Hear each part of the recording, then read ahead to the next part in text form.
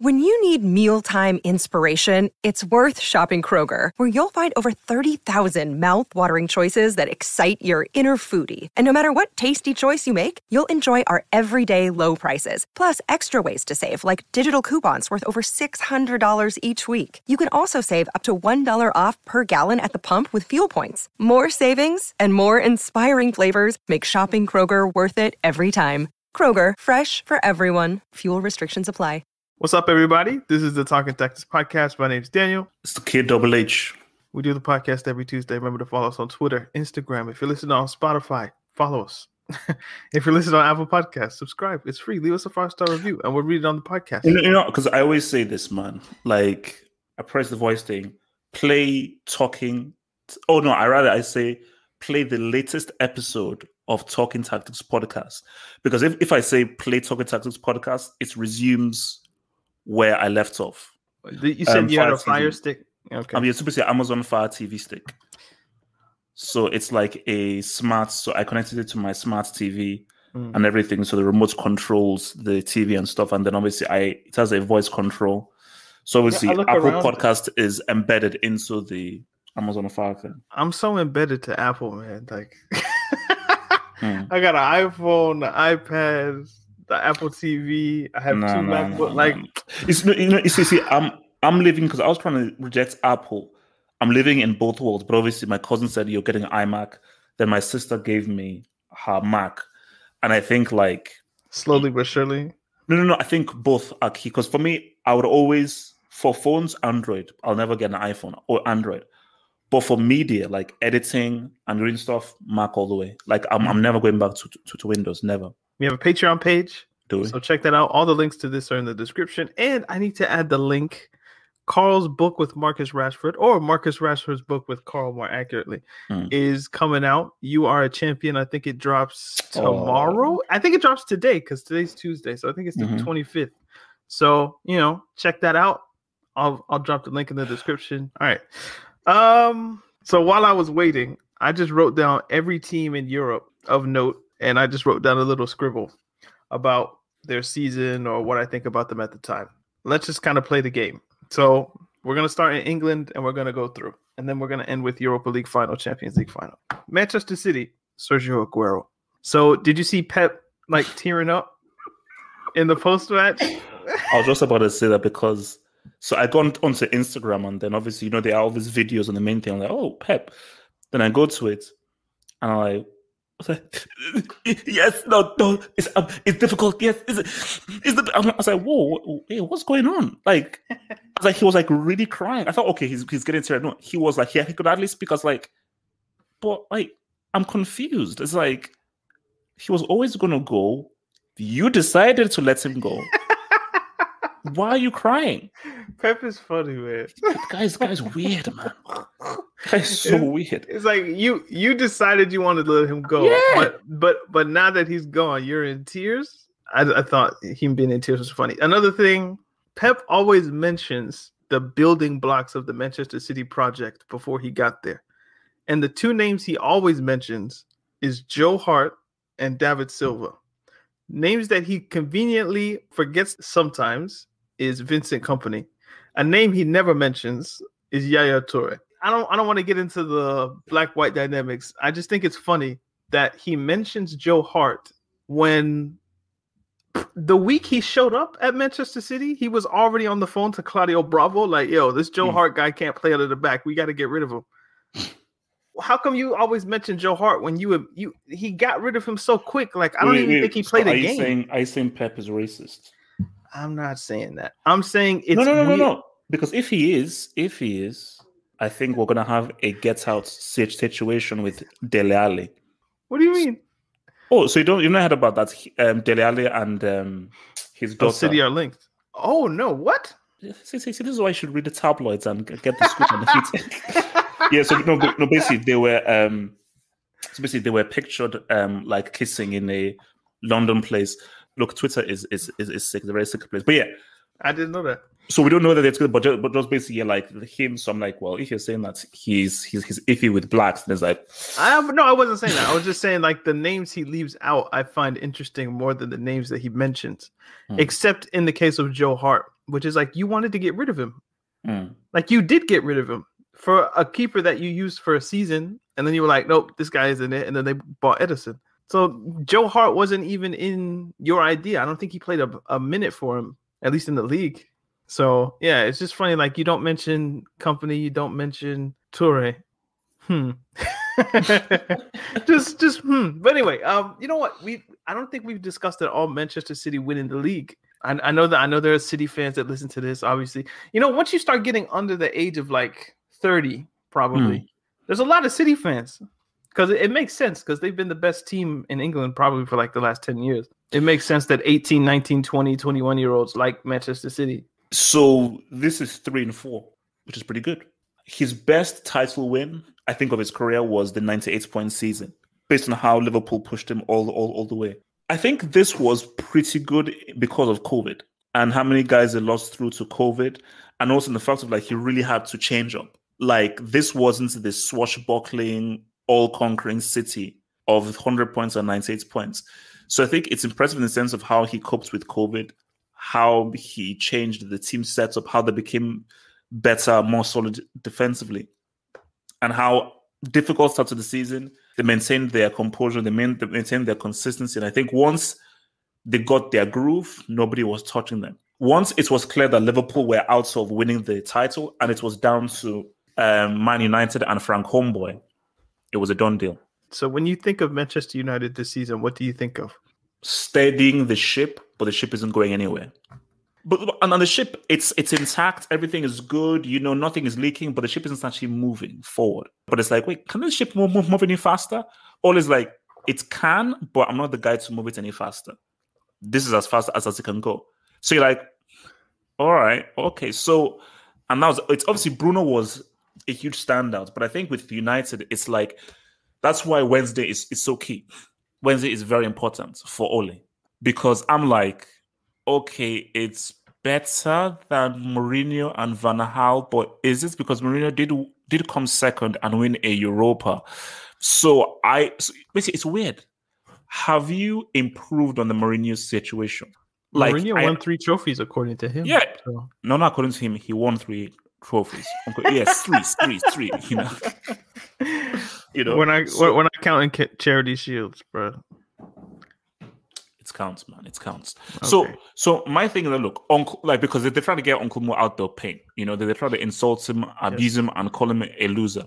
So, I mean, my thing is, no, it's not. So my thing is 2010 treble. So my thing here is, I don't believe 2015 mutiny. Oh God, yeah, bastards. Actually, you know, he wants to come back even Hazard. So basically, my thing is, we'll get there. I'll take him.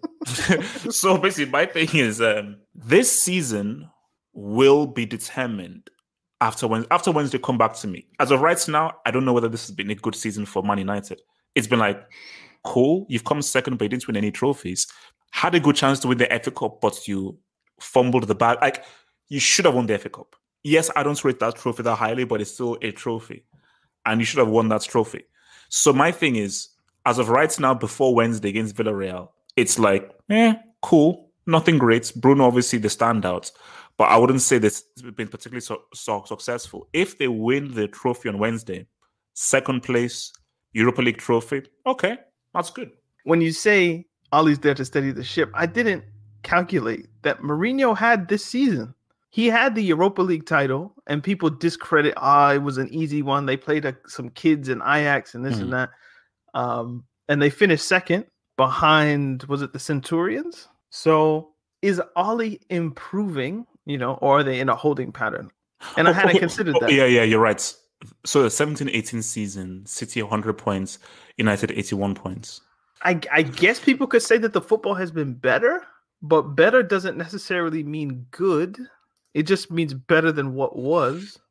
And what was pretty trash. So how exactly. The down 1-0, then they somehow win 3-1 or 2-1. It's like, are you playing well? I don't know what to make of them. So I just have a big question mark next to them. Like, more will be determined next season when Ollie can obviously transform the team a little bit more. And what is his actual identity? Like, what are you trying to accomplish? I guess we'll find out. Liverpool finished third. They won 5 straight games to close the season. I looked at their Wikipedia page, and Wikipedia has this cool thing where it tells you like your position in the table after the end of each match week. And there was a point, week 12, 13, 14, 15, 16, somewhere in there. Liverpool were first. They were comfortably, maybe not comfortably, but they were like in first place. And then loss, draw, loss, whatever it was.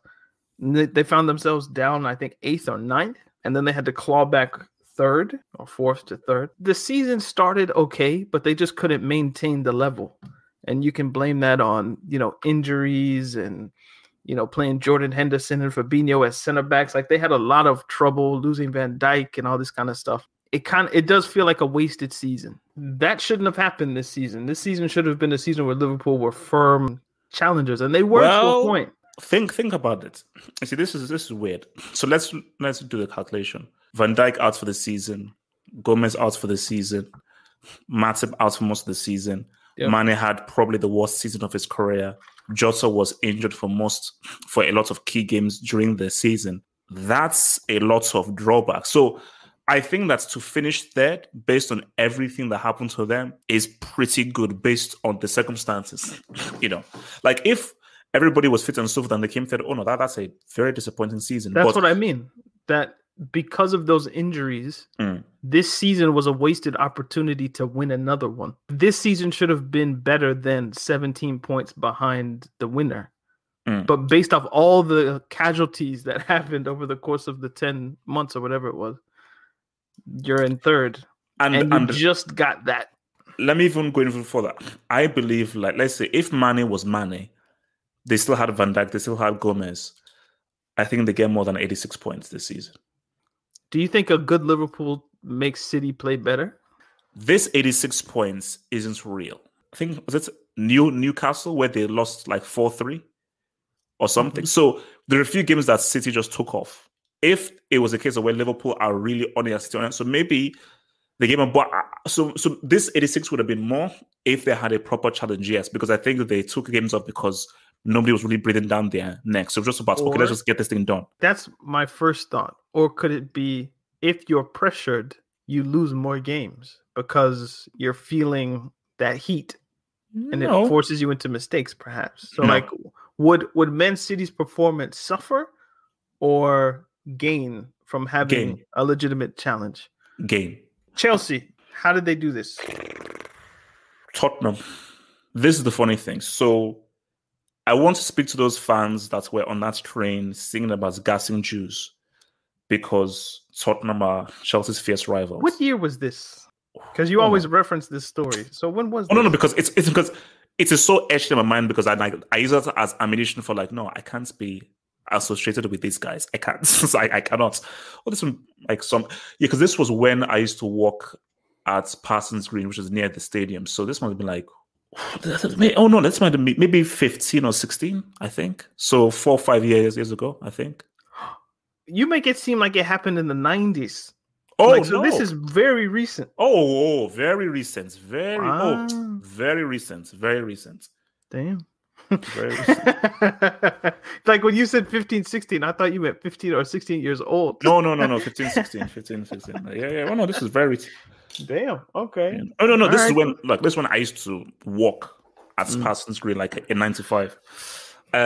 So for those guys, how would they view it that if not for Tottenham, Chelsea would be in and it was crazy because Leicester they went ahead, then 1-1, then they went ahead again. Then Tottenham just went full, like Tottenham could just be like, screw it, and Chelsea would have been screwed. I mean, we'll get to Leicester City and everything and what that's about. But I think for Chelsea, the team is, you really went ahead and you lost to Aston Villa. The crazy thing is that after everything, because really, Chelsea should have finished third. So they should have had 70 points, Liverpool 69, Chelsea 3, Liverpool 4. But because it was like, no, just beat Aston Villa. So the fact that you didn't beat Aston Villa and one of your own products, Traore, was instrumental in your defeat. So wait. Let me ask you this. What's your view on the whole hands-up celebration? It depends on the player. I don't understand necessarily why Traore would do it. If you're... let's say, first thing that comes to mind, let's say you're Fernando Torres and you're playing for Chelsea and you score against Liverpool. Actually, do you remember the game, the Gerrard slip game, and where Demba Ba goes and scores? Chelsea won that game 2-0, not 1-0. And what happened was Liverpool were attacking. End of the game, Chelsea have a counterattack, and who's driving with the ball towards Liverpool's goal? It's Fernando Torres. He could have slotted it in, but he didn't. He passed it to Willian, and Willian scored the 2-0. Then Mourinho goes to the crowd and bangs his tracksuit or whatever it was. If Torres scores that goal, obviously he passed it to Willian because he I don't think he wanted to score in Anfield to break them, but he assisted. So yeah, it is what it is. But I wouldn't be mad if he put his hands up and was like, no, I'm not going to celebrate, because the connection that Torres had with Liverpool is probably the most preeminent connection in his career. Maybe Atletico, he would think that, but in terms of people's consciousness, it's definitely Liverpool. Traore, his connection to Chelsea isn't that strong. So for him to put his hands up for a club that sold you to Ajax for like peanuts, or was it? No, they sold him to Lyon. I don't necessarily understand that. Celebrate your goal. It was a good goal. Wait. Let me go back. I want to go back to the whole Torres thing. I want to create a scenario. You are Mourinho. Demba Ba doesn't score that first goal. It's still 0-0. Torres has that opportunity, and he can slot it away. And let's just say it's peak Torres. So this is Torres who is actually quality. So it's 0-0. He passes to Willian, and Willian misses. And you learn somehow, like you do this special like scientific experiments, and you go into Torres' brain, because he'll never say it out and open, but you go into his brain and say, no, I passed because I didn't want to score against Liverpool at Anfield. Yeah. As a manager, wait a minute, who the heck is paying you your wage? Who the heck is paying you each week and everything? This institution and club, this is your job that we are paying you, and you don't want to score because I'm like, what? I remember thinking at the time, now obviously Willian's a professional and he's not going to be offside at least. But you add an element of what if his touch is bad? What if he's offside? What if this? What if that? I'm a striker. Just shoot it.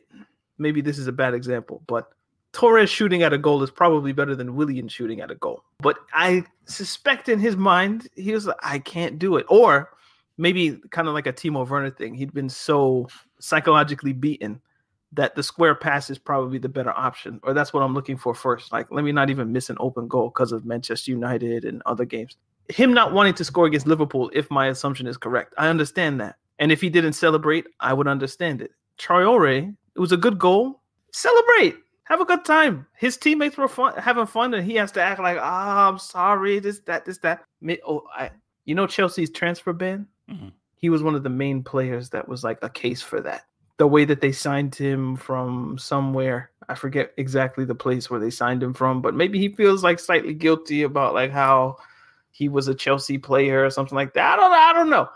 But either way, I was happy for him when he scored. It's always rubbed me the wrong way whenever I just see that celebration because of how I view club football and the hands up. Yeah, because it's like, no, this is a, I don't know whether this is a word, but I'm going to make it a word. This is a mercenarial sport, specifically for club football, not internationals. For club football, it's mercenarial. You are a mercenary, essentially. Now, my Chelsea word is Hazard, because I've been reading news that Hazard wants out of Real Madrid. But maybe we can discuss that when we get to Madrid. Leicester. I want the three perspectives. How would you feel if you were a Leicester fan, given this season? How would you feel if you were a Leicester player? And how would you feel if you were Brendan Rodgers? So those three perspectives. Leicester fan, a little bit disappointed, but ultimately super happy. Won the FA Cup. If you've been living in the UK, you know how difficult, because the UK has had one of the strictest lockdowns in the world, super strict, and people have not been happy. So that day out was crazy. Just to go afterwards, I think it's 15 months, people have not been to stadiums.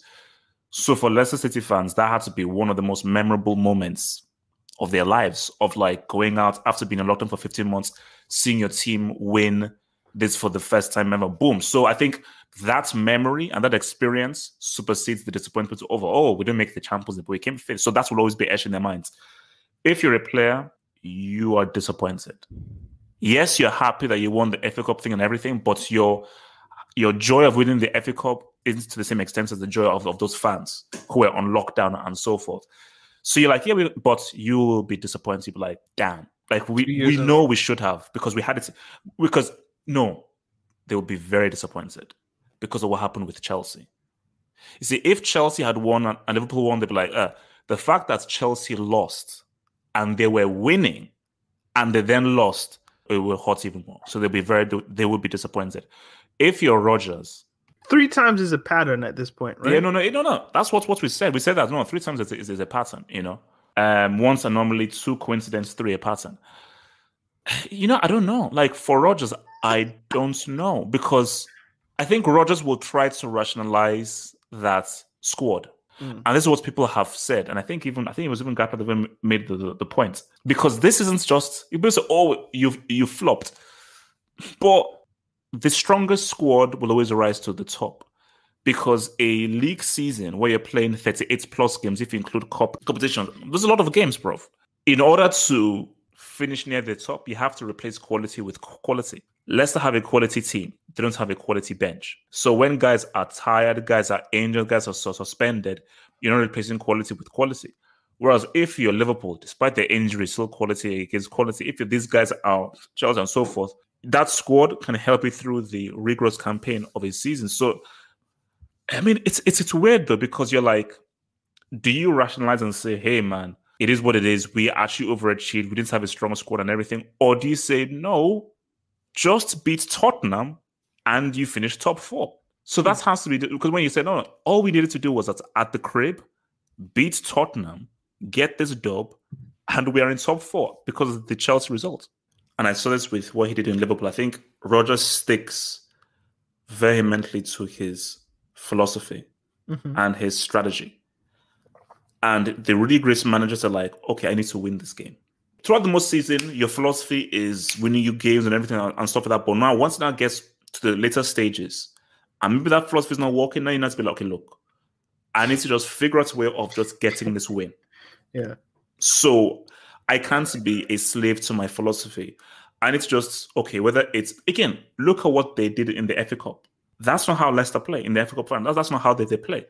But because it was a must-win game, because it's a final, he was like, okay, fully defensive, hardly give them any space, make it difficult for them, and just try and snatch a goal from somewhere. But once they now go back into the league, let's now get back to now being much more open and everything. So I didn't watch the Tottenham game. I can almost bet you that they didn't have the FA Cup approach in our Tottenham game. They just say, let's just play. There we go. So we need to. It was like basketball. It was like they have it, you have it, they have it, we have it, they have it. So my thing is that even though this is a must-winning game, so put yourself in the best possible position, sit back, defend, don't give those guys any space and so forth, and then just try and pick them off. Should they really be in the top 4? No, compared to the budgets of City, United, Liverpool, Chelsea, Arsenal, Tottenham. Nah, I hate doing it that way. No. Don't look. I hate if Arsenal were managed correctly, if Spurs were managed correctly, then Leicester would be fighting, but they wouldn't be in those positions. I hate people that view it that way because that's But that's the fact of the matter. No. But it's about how you view things. Because somebody said on one of the hangouts, I think it was Adaj 3. What up? I think they spent. Yeah, what up, Adaj? What up? He said I think they spent 242 days in top 4. So they spent more days in top 4 than Chelsea, Tottenham, Liverpool, and so forth. Yeah. So it's how you view it, because you can view it in the sense of that, hey man, we weren't even supposed to be there. Our body was not even supposed to be there, so we should actually be proud, because if you told Leicester before the season you would win the FA Cup and come 5th, you'd be like, that's an amazing season. But the way it played out. But the way it's played out, where you were in the top 4 for so long, you can't look at it that way, because no, we were in here for 242 days. They flopped. They flopped, but I can rationalize the flop. West Ham, I don't know. Moyes. Look, they're in the Europa League.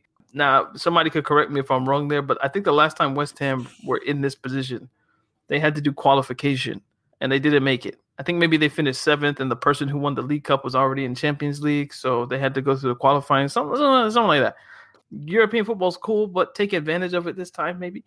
Tottenham. Bale and Kane are what come to mind immediately. Bale had this season 11 goals in 920 minutes played, which averages out to about a goal every 83 minutes in the Premier League. I don't think, what if Mourinho played him more?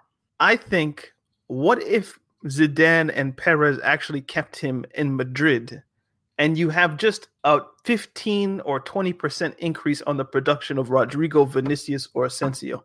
What does that do to the La Liga title race, where Real Madrid basically needed to win one more game that they lost and they win the league? That's what I think about when I think of Bale. Like, was the beef really that deep to where he had to go? Maybe so.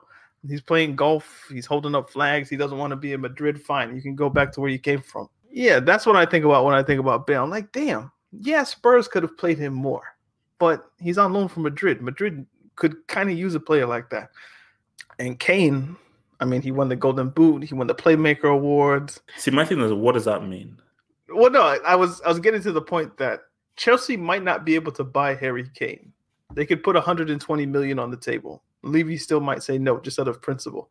But the goal that he scores, it's kind of worth 120 mil probably to Chelsea, because now they're in the Champions League. So he's not a Chelsea player, but for yesterday he was a Chelsea player, and he did business. No, Kane. Thank you. I am thankful. Like no, because see, whoa, pause, time out. Don't forget your point, but. You've been highly critical of Harry Kane over the course of his career. Yes. It seems as if you flipped a switch and like, please come to Chelsea. Thank you for getting Chelsea into this and this and that. And so what happened? My points against Kane, it stands, which is that you're a stats merchant and you're a stats padder. And you're not scored in a World Cup semi, World Cup final. You're not scored in a CL semi, CL final, a Euro semi, Euro final. Until you score in those games, I can't take you seriously. I can only just view you as a stats padder. It's as simple as that, So it's nothing weird. So my thing about it is that I know his quality. What it is that, no, don't overrate it. All because somebody's overrated doesn't mean they're trash. It just means that they're not as good as you're rating them. They can still be amazing, but they're not as amazing. They're different degrees to being amazing. So, but you want him at Chelsea though, right? Ideally. Yeah. Well, Lewandowski first. If they can't get Lewandowski, then Kane. Look, dude scored 41 in 26. I mean, we'll get there, but 41 in 26. Come on. All right. Really, it's 27, but we'll get there. I've perfected my formula. How do we discuss this without being rude? Arsenal. You know who was most mad at Leicester? Who? It was Arsenal. Yeah, because they could have finished above them, yeah. The depression when Leicester went 1-0 up, I saw Chelsea fans quite sad, but the most sad was Arsenal because they were ahead of Spurs and they were thinking, yo, this is the worst season that we've ever had in our history, and there's still a potential that we finish above you guys. But, obviously Kane, Bale, etc. So Arsenal, I mean, they closed the season well. Pepe he found form at maybe like the worst time because the season ends now. Like, why couldn't you do this 20 games ago? And then you still have, 18 games left in order to play like this. But yeah, Arteta probably saved himself, at least with the ownership group. I'm sure most fans would probably still, I think he should probably go. But, you win your last 5 or 6 games. Maybe it's flattering to deceive in a sense, though. Like, how much better are they really? Like, look, I mean, they're in 8th, but you win 2 more games in your season and you have 67 points. You're there with Chelsea. Tottenham are cost. The sooner that Harry Kane realizes that, the better. I said this before Mourinho took over. I said, look, I love Mourinho and so forth. This is not going to work. I knew it was not going to work. I didn't know that. Like, people said, oh no, Mourinho, he wins a trophy everywhere he goes. I said, guys, he's not winning a trophy with these guys. He's not. And the issue is Levy. Levy is a businessman. He's not interested in like, let me try and get the best possible players to really try and take this club to the next level. So, and that's why Kane, you've got to be careful, because if you just remain here or you break Shearer's record and everything, you're like, oh, cool. No one gives a damn. And Shearer isn't known for his goal haul. That's just a nice addition. He's known because his goals led Blackburn Rovers to the title. So that's a key thing. And also because he was very key for England getting to the semis in Euro 1996. So his name isn't just because he is the top goal scorer, it's because that season for Blackburn Rovers where his goals led into a title. So all these goals and assists leading you to cobwebs and Peter Parker and Spider-Man means nothing. So I was like, what did that have to do with Arsenal? But okay, fine. We went back. All right, Spain. Atletico Madrid. They did not bottle the league. They won the league. But it was entertaining. It was entertaining, man. We picked the two teams that didn't win. You had Barca. I had Real Madrid. Barcelona are a disgrace. Granada, Levante. You had Granada and Levante. Which game did you watch? They were all on at the same time. Oh, no, the Athletic game. Because obviously I was doing the live stream of it, and then like when Valladolid scored, I was like, you're kidding me. And the funny thing is, as soon as Valladolid scored, they then showed Villarreal score. I was like, oh, are you kidding me? Yeah. I think this title race was like the battle of the bottlers and who bottled the least. Atletico Madrid should have won this about a month ago. Like they should have won because Real and Barcelona have been especially bad. So they should have won this a long time ago. Like those 8 draws, if you just remove those draws, if they just got like a few moments, which they should have, because they just going draw, they'd have won this a lot earlier. It was who loses the race to the bottom rather than who wins a race to the top. Does that make sense? So if you lose the race to the bottom, you end up like Atletico because Barca beat you there and Madrid beat you there. So that was the story of this season. And we were so close. Both Atletico Madrid and Real Madrid lose at the same time. It was there. It was there for hilarious. It was there for a moment. I was like, we predicted this. We said this would happen. Yeah. No, but for me, I think for Barcelona, it really is Barcelona. Before the Granada game, I think we looked at the fixtures and say, oh, Barca have the easiest run in. Yeah. You have Granada, Atletico at home, Levante, and Eibar. You can easily run the freaking table. And even if you draw against Atletico, you beat Granada, Levante, and Eibar, you're champions. Sevilla were there for a hot second. Remember?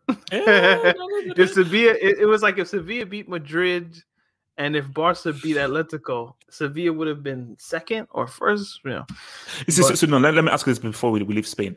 Yeah. Is this title win like the 2014 win, or is it different? By that I mean, when they won in 2014, you knew that it was just an outlier.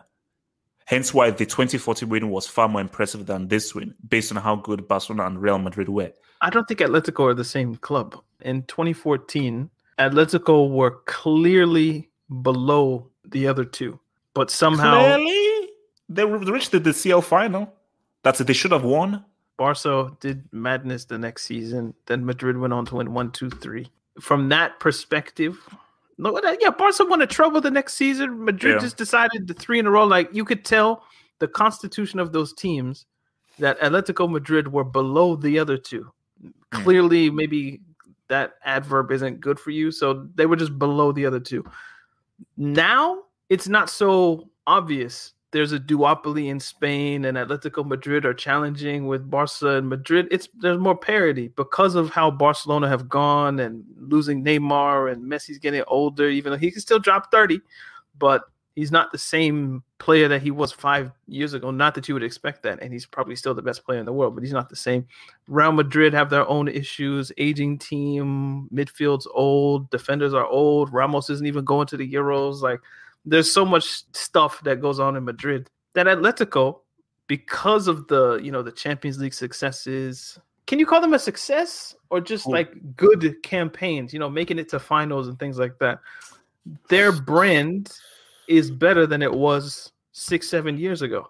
And because of that, you have the money to spend on a João Felix and get Carrasco and all these kinds of guys back. So Atletico went on a far more advantageous position than they were in 14, which means it's not just a duopoly. You have the 3 clubs competing amongst themselves.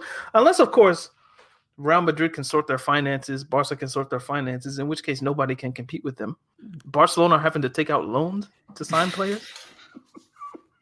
Madrid are already trying to sell Hazard, so Atletico are in a good place. They have their new stadium. They have, No, but the name is the name. My name is my name. Marlo. So Real Madrid and Barcelona can still attract huge talents that Atletico can't. A top talent will look to go to Real or Barcelona over Atletico.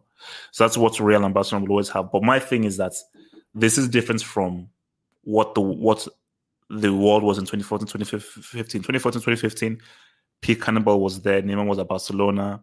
Messi had support system. Iniesta was still around. He still had Cristiano towards his peak at Real. He had a younger Modric, younger Ramos. So I think now Barca and Real need a lot more work than Atletico. Atletico just need just to add onto what they already have, and also free Felix. But Real Barcelona, they need to revamp a lot more. Can they afford to get Mbappe, Salah, Haaland? What's next for Real Madrid? How much money do they have? Let's give them 250 million euros. 250? You bring back Odegaard, you bring back Kubo on the two strings, try to buy Son or Salah, but most likely you'll have a good chance of buying Son, but try and put in a bid for Salah. And you try and get a good quality right back, because Carvajal, maybe you can't really trust him based on his fitness. Injury history, yeah. So I think if you do that, you get a right back to replace Carvajal, you get an attacking inside forward, maybe two, but at least one really good inside forward, an amazing inside forward. You bring back Odegaard, bring back Kubo, slowly ushering out Modric and Casemiro, who are getting a lot older. Then boom, Real will be in. But I think main thing, a better support system for Benzema and freshen up that midfield.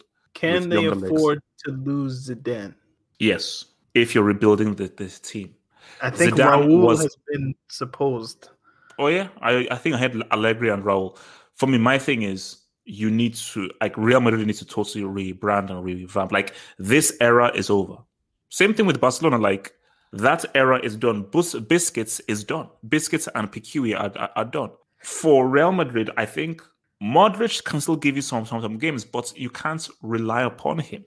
Dude is now 35 now, so you need to move into a new direction. But I think, put it this way, the fact that on the last day of the season, yet again, they had to rely on Benzema to turn the game around shows you the problem. There are no Real Madrid players in the Spain team. But to not have a single Real Madrid player, that's crazy. If you think about it, let's look at the team. Can you blame him? So let's name Ramos, the Spanish players. Nacho, and Vasquez. Vasquez is injured. Asensio. So my thing is that when you look at the Spanish players there, see Ramos. Vasquez would have been in the team. Yeah. He would have. He probably would have. So that's injury. You see, Asensio makes sense. You can't put him in there. Nah. Ramos, I understand, but I wouldn't do it. I understand the logical reasons, which is that he's not played enough. He's hardly played since January, and that's an injury concern. But when you go into a campaign like this, you need a leader. Even if he doesn't play, you just need him on the bench. You need him in the dressing room. You need him in training, just to talk to the players and to give a pep talk. I think it's good to have him just around. So even if he's not fully think, remember, you can name 26 dudes. So just have him in and among there. So I would have done that. Nacho is useful. See, Nacho is the one who I say, look, you have a guy who can play right back, left back, central defense, and I think he can also go into midfield. So it's like Football Manager. One of the first things I do is a defender who can play right, left, center. So I know that if in doubt and in danger, boom, bro, go left, go center, they already go right back. Nacho is better. See, I know he's better, but they have a utility guy already. Nacho is a better utility guy because he's a better footballer. So see, Nacho can do what Azpilicueta does in terms of your utility, but he's a better footballer, so he'll be able to give you more in those positions. Did they take Kepa? Please no. Hero. What? Simon, De Gea, Sanchez. You didn't make it. Gaia, Alba, Torres, Laporte, Eric Garcia, Diego Llorente, Azpilicueta. So Azpilicueta's in the team. Busquets, Rodri, Pedri, Thiago Alcantara, Koke, Fabian Ruiz, Marcos Llorente. Forwards, Danny from Leipzig, Mikel from Sociedad, Morata, Moreno, Fernan Torres, Adama Traore. Wow, okay. Yeah. And Sarabia. They not winning nothing. This is a bad No, team. it's not happening. It's not happening. It's not happening. So they're starting Morata at number 9 with Traore. No. I think they're going to go with Moreno. The Villarreal dude. Do you know what? I'm gonna save the Benzema picked up by France. Let's do a deep dive into that when we do the Euro preview. We could stick it here because it is topical, but I want to give that the 20-30 minutes that I think it deserves. And we can't do that right now. So let's move on. Italy. I was trying to watch PSG against Brest. PSG scored the first goal. Neymar missed a horrible penalty. Yeah. But I give credit to the goalkeeper. We'll get to that later. But I was like, after the first 15 minutes, I gave them 15 minutes, and I was like, okay, let me go watch what's happening in Serie A because the two leagues were basically on at the same time. And the match I picked was Milan-Atalanta. But then I quickly realized, I think maybe I should watch the Napoli game instead. Because I thought for sure if one team was going to bottle top 4, it was going to be Milan because that's what Milan do over the past decade or so. But it was Napoli who decided in their infinite wisdom against Hellas Verona. We can have 1-1. It's okay. So Inter are champions. We talked about that one when it happened. Milan finally back in the Champions League. Huge. No. For me, nobody would have thought they would have finished top 4 this season. I remember when we were doing a discussion, we said, man, wait, how long do you think it'll be before like Milan gets back to the Champions League? Or gets back to, I guess like 10 years, 15, I had 20. So look, someone said 20. So this was a surprise. And you know who I'm really happy for? Tomori. Yeah, really he's happy getting picked up. He's getting picked up. Yeah, so because my thing is like, you've come in, you've played a huge role, a massive role, because I think it's going to be him and Romagnoli, because it's definitely because obviously it's him, Romagnoli, and Kerr who battle for the central defensive thing, but he's done so well. And remember, Maldini, if Maldini is earmarking and picking you out, there is no better dub than a dub from Maldini. So for tomorrow, it's amazing because you're now embedded and parts of Milan, taking Milan back to the Champions League. So see, my thing is that if there's one stadium, if you say, okay, pick one stadium that perfectly encapsulates the Champions League, it's the San Siro. And for me, Inter just don't have the same kind of heritage that Milan have. So seeing AC Milan, that badge, those colors in a San Siro, that is Champions League. They're both in. So San Siro's back Tuesday and Wednesday. Bro, but Inter for the past 2 seasons haven't even made it through the groups, and they finished last.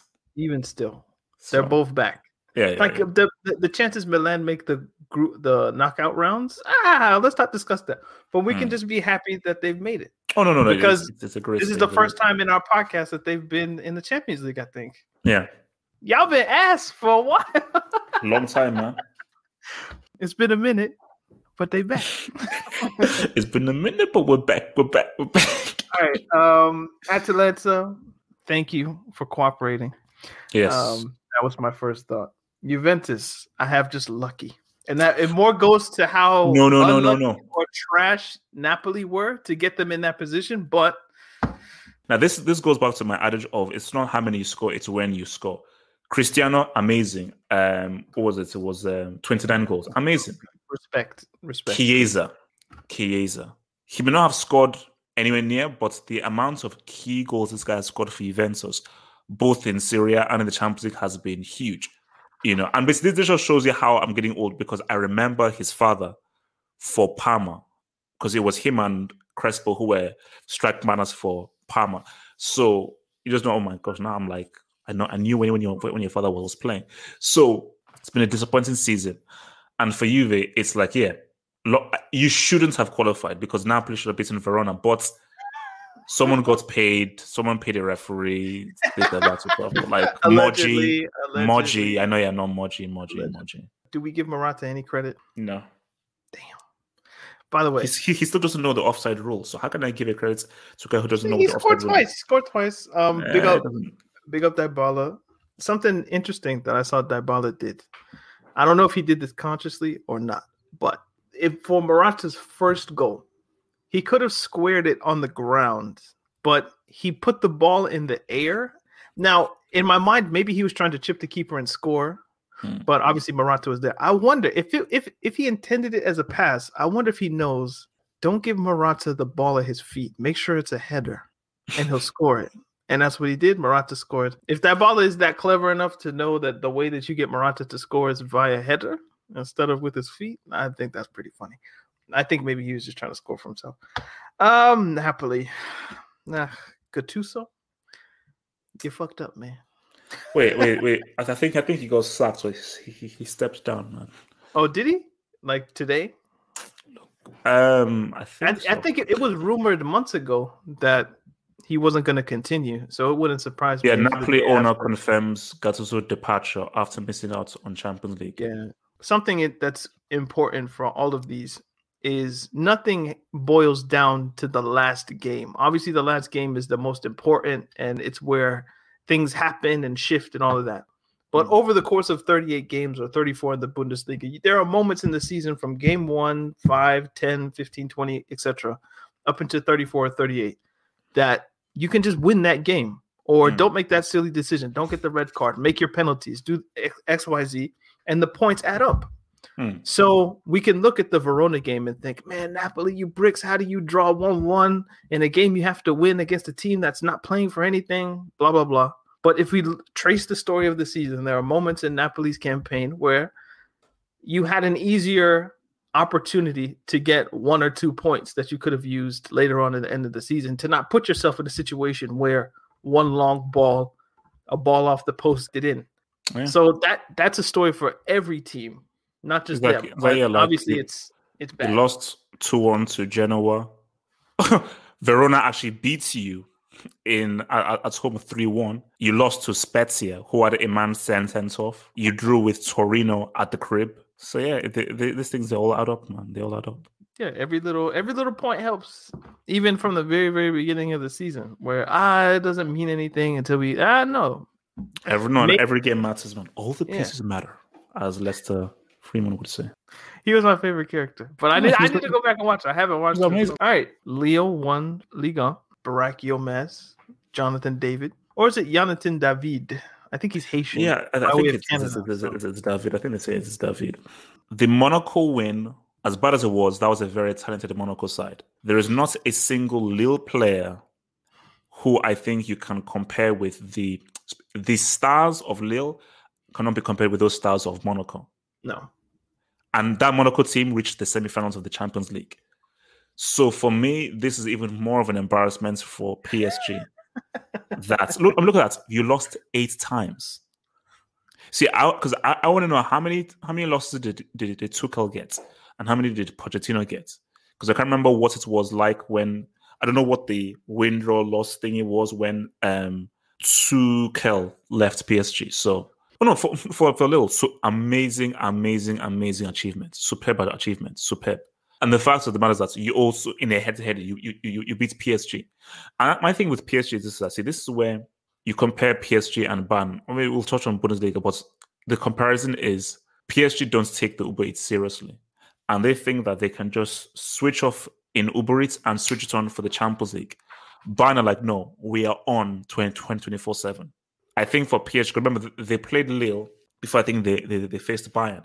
I think their mind was that, let's deal with Bayern, whatever. So look at how PSG celebrated their goals in the final game. Don't you realize that these goals don't mean anything?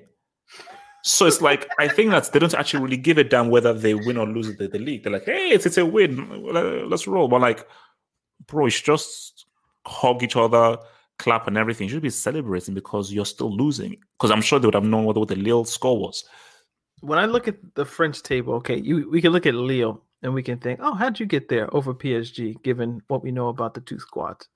Monaco being in the Champions League is really good for them.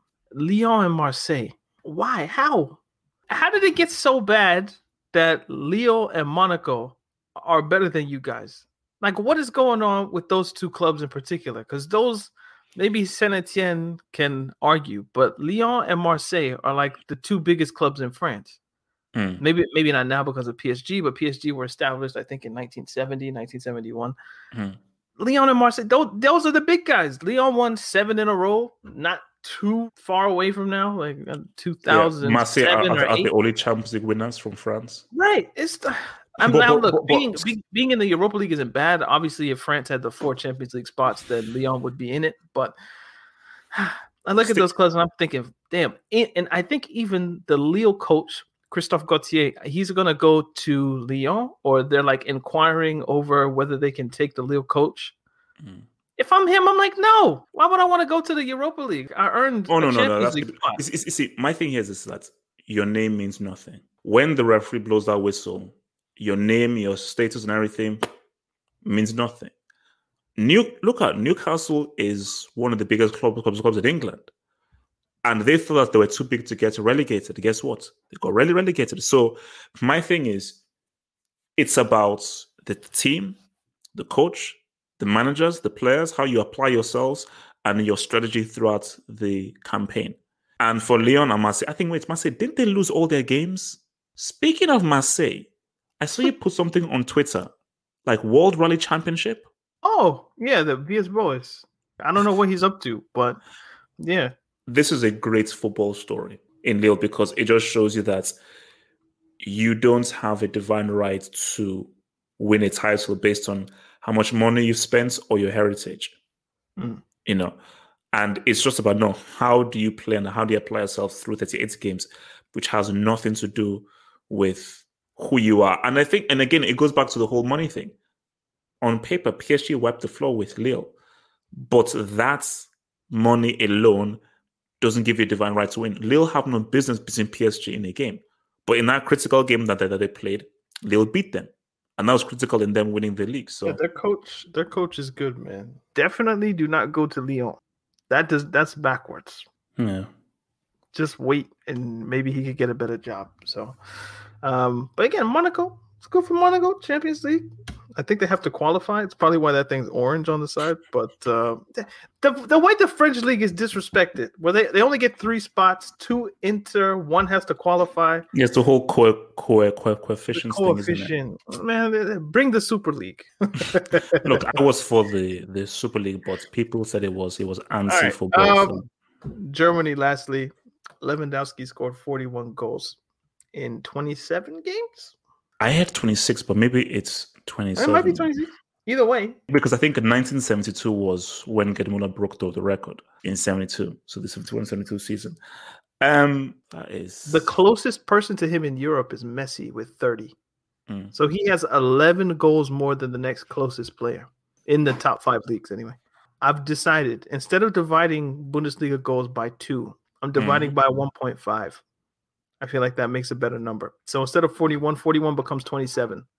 And I feel like there's a better accurate representation of the quality of football. Now, I don't know. I still need to work on the tables for the other leagues. But 1.5 is my final. I shouldn't say that. That's my final answer. So, okay, look. So 41 out of 99. Somewhat approaching half. He scored 41 goals out of 99. Barnett scored 99 goals and he scored 41 of them. Yeah, that's like 41%. Mrs. Smallwood, man. Could have taught me better. Yeah, 40%. Well, 99 is almost 100. Yeah, so. I know. Yes, I know. Yes, I know. So about 40%, pretty much. Yeah, I know. And what stands out to you from the Bundesliga? I guess I think we've already talked about them winning. Dortmund. Because like these guys were like out of it. Like they were 5th, 6th. They were like there was a sizable gap between them. I think they were as low as Frankfurt 7th. And Wolfsburg just messed up. I think they might have been as low as 8th. Yeah, no. Like it was like, oh no, these guys are not making top 4. Then Frankfurt and Wolfsburg just messed up. Dortmund got their act together, focus, and boom. And you see, Dortmund, if Sancho and Haaland stay, I like that Jude Bellingham kid. Yep. Marco Rose coming in. Dortmund, I think, will be one to watch next season. We have 2 games left. We have a Europa final between Villarreal and Manchester United on Wednesday. Mm-hmm. Maybe Thursday, depending on what side of the planet you're on. Check your time zones. Who's going to win? I'll tell you who better win, and that's Man United. United are the better team. They have the better players. And more times than not, if a team that drops down for the Champions League enters the final, they normally win it, So everything is in their favor. But Good Evening has won this trophy several times. Sure, yeah. And Mr. Good Evening, aka Emery, he'll be. I think they'll feel that they will be happy. See, here's the thing, though, is that when he won those titles for Sevilla, they were either favorites or it was equal. This might be the first time where he's coming to his final as you are genuine underdogs. But the thing with Solskjaer is you've still not won a trophy yet with these dudes, and there's not going to be. See, Solskjaer does well when he's the underdog. But when you're now the overwhelming favorites, it's always a bit shaky. So right now, you are expected to win. If they lose, it will be very, very disappointing for Solskjaer and United. I think the way Spanish teams generally play lends well to Manchester United's big game strategy. Manchester United ideally are happy to kind of sort of defend you and just use their pace on the counter, whether it's Rashford or Greenwood, Bruno, Pogba, Wan-Bissaka, Shaw. That's what they're happy to do. If Villarreal try to control the game with possession, I feel like that will open up space in behind for Pogba to find balls, for Bruno to find balls, maybe Cavani runs, things of the sort. I think Manchester United will probably win the game, something like 2-1. They should. I think, as I said again, like Villarreal are not a defensive team. If Villarreal switch it up though, and they're like Manchester United break us down, it could be 0-0, 1-1, and it could go to extra time or something like that. But what will be interesting is sorry, finish. No. Oh no. Okay, I said no. What will be interesting is if Villarreal score first. If they score first, then I can maybe see a case of where United are now having trouble breaking them down. If United score first, it's game over. Did you see the Pep clip from today? What, him crying? No, he was like, I'm very confident in my team. You have no idea how confident I am in my team. He was licking his lips in that crazy, I don't want to call him crazy, in that like weird way that he does. It's just like, is this guy okay? The only way that Chelsea can win is if Pep outthinks himself and does something dumb. I'll play one center back and I don't know, just whatever tactical, the wrinkle that he thinks he's going to throw in. That's the only way they can really lose. And that backfires and they waste like 40 minutes while he figures out, I don't think this is working. Let's just go back to what we normally do. So speaking of offense, defense, Chelsea, they're just going to sit back for 90 minutes. It's going to be 2012 all over again, except there's no Drogba.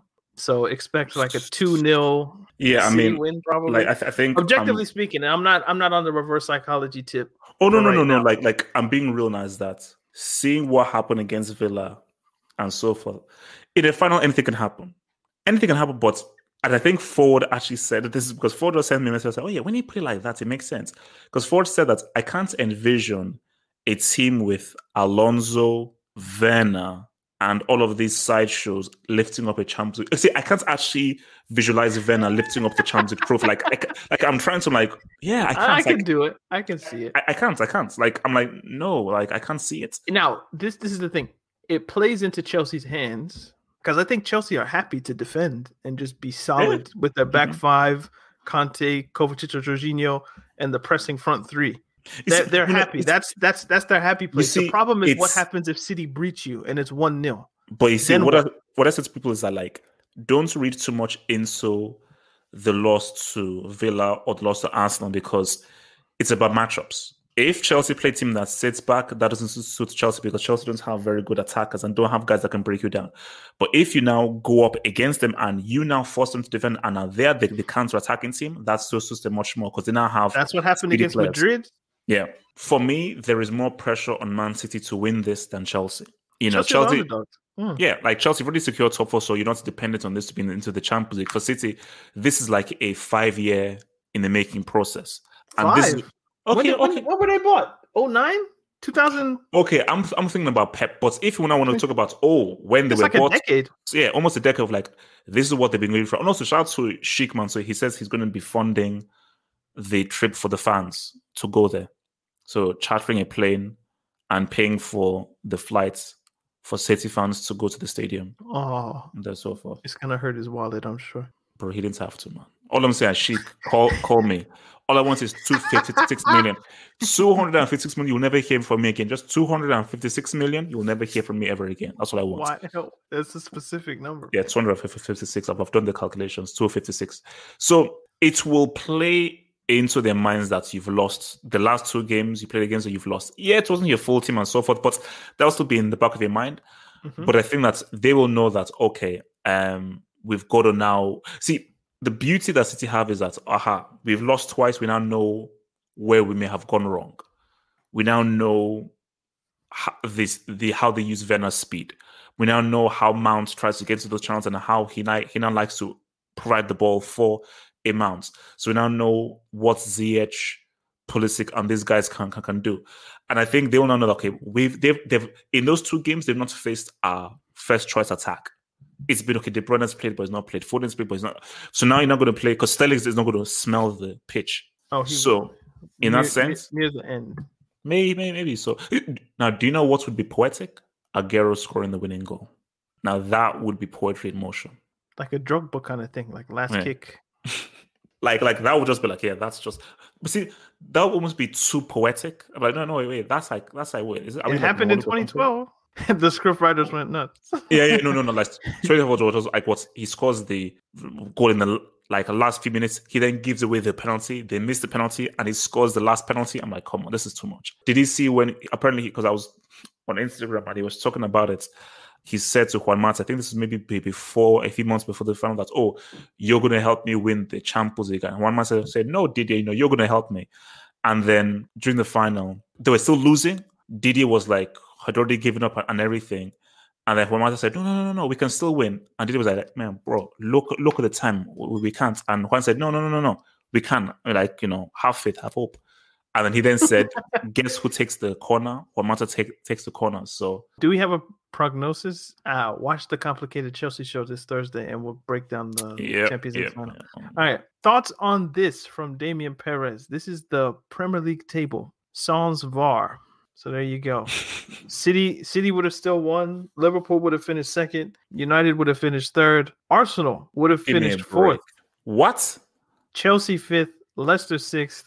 Tottenham seventh. Basically, this is Arsenal propaganda, isn't it? It must be. Without VAR, give me a break, man. So Arsenal would have been top four if VAR didn't exist. Arsenal, Chelsea, and Leicester would have all had 65 points, and Arsenal's goal difference would have been better. The thing about VAR, though, is let's say a goal is chalked off in the 15th minute. The rest of those 75 minutes do not play out the exact same way if the goal is given. You change the whole complexity or complexion of a game when a goal is given or taken away. Does that make sense? So these points aren't accurate as to what would have happened had VAR not been there. So this is bad science. No, bro, don't give me on that nonsense. From Gowan69, how many ballots will it take for Drogba to make the Hall of Fame? They admit 8 people per year, and the pool probably won't grow this year because no Premier League player of note is retiring this summer. How long will it take Drogba to make a Hall of Fame? Maybe like 3 or 4 years if it's 8. See, I don't like how they do it. See, I like how they do it in America. Where, so what's the thing when you get put in a holding pattern? There's a thing, there's a thing where like Terrell Owens, he had to wait like several years or something before the final. I don't know what that's called, but okay, I forgot what the name is. Okay, yeah. It's like first ballot, second ballot. Yeah. But that just means first ballot means in your first chance to get in, you get in. Second ballot means in your second chance to get in. Okay. It's not like bracketed or anything. So some people actually really care that, Terrell Owens should have been a first ballot Hall of Famer, meaning the first time he was on the ballot, he should have gotten in. The ballots. I think it'll be good if you had these are the guys on the ballot, and then now there's a committee who now choose. Okay, these are the 2 guys. These are the 2 guys this year. These are the 2 guys this year. But they're not doing 2; they're doing 8. So 8. Okay, they're doing 8. Okay. Yeah, I think can I do this from memory? Shearer, Henry were the first 2 they announced, and then Bergkamp, Lampard, Gerrard, Bergkamp, Keane, Beckham, and I'm missing somebody. So he said Henry, Shearer, Lampard, Bergkamp, Cantona was the last name. Cantona. Shearer, Henry, Cantona, Keane, Gerrard, Lampard, Bergkamp, Beckham. I knew it was Drogba will probably be in the next round. Oh no, and also like Giggs is the whole court thing. That's why he's not there. Yeah. But the next 8: John Terry, Ashley Cole, Rio, Scholes, Andy Cole. No, but I think one thing that I'm glad that they did, but I'm surprised that they put Bergkamp in the first, because I thought that he'd be overlooked. No. You got to be in there. So yeah. If Portugal win the Euros and Cristiano gets injured in the final again, contributing nothing, will you give him credit or ask questions? Because surely it can't happen again.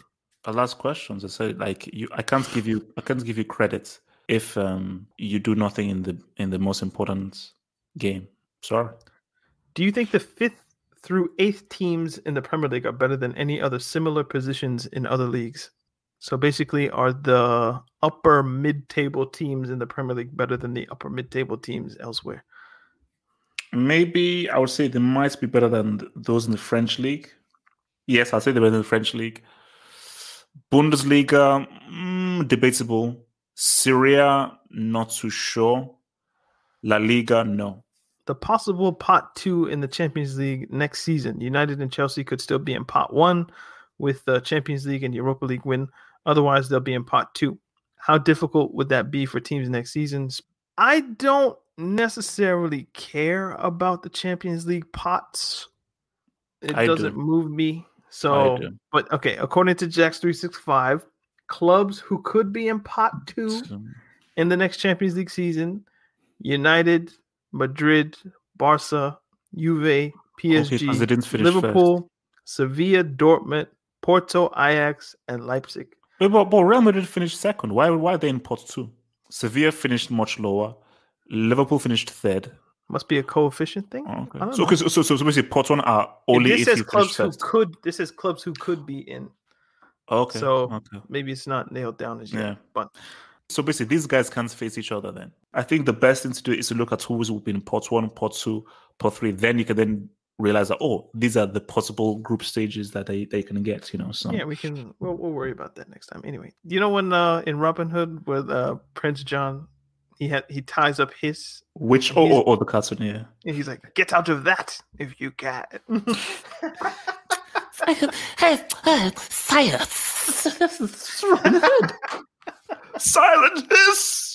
Off with his head! When he's in the bottle of ale and he comes out and he's like, "Sir, it's Robin Hood." It's Robin Hood. And I think that's when he ties him up. But anyway, remember to follow us on Twitter. Check us out on Spotify. Give us a follow over there. Apple Podcasts. Remember to subscribe. It's free. Leave us a 5-star review and we'll read it on the show. And we're on Patreon. So check out the Patreon in the link. Shout out to everybody that's joined this month.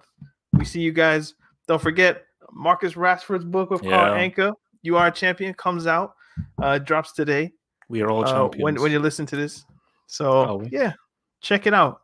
And just look at the campaign that's going around it. Like Rashford's doing some really cool things. So no, Rashford. No, I mean really big as the guy. He's really putting himself. Is Carl gonna send us like a copy? Hopefully, he should. We'll have to talk to him about this. This has been the Talk Tactics podcast. Thank you guys again for listening. Sometimes funny, sometimes serious. Always football. Indeed. We'll see you guys next week. Peace. Sports Social Podcast Network.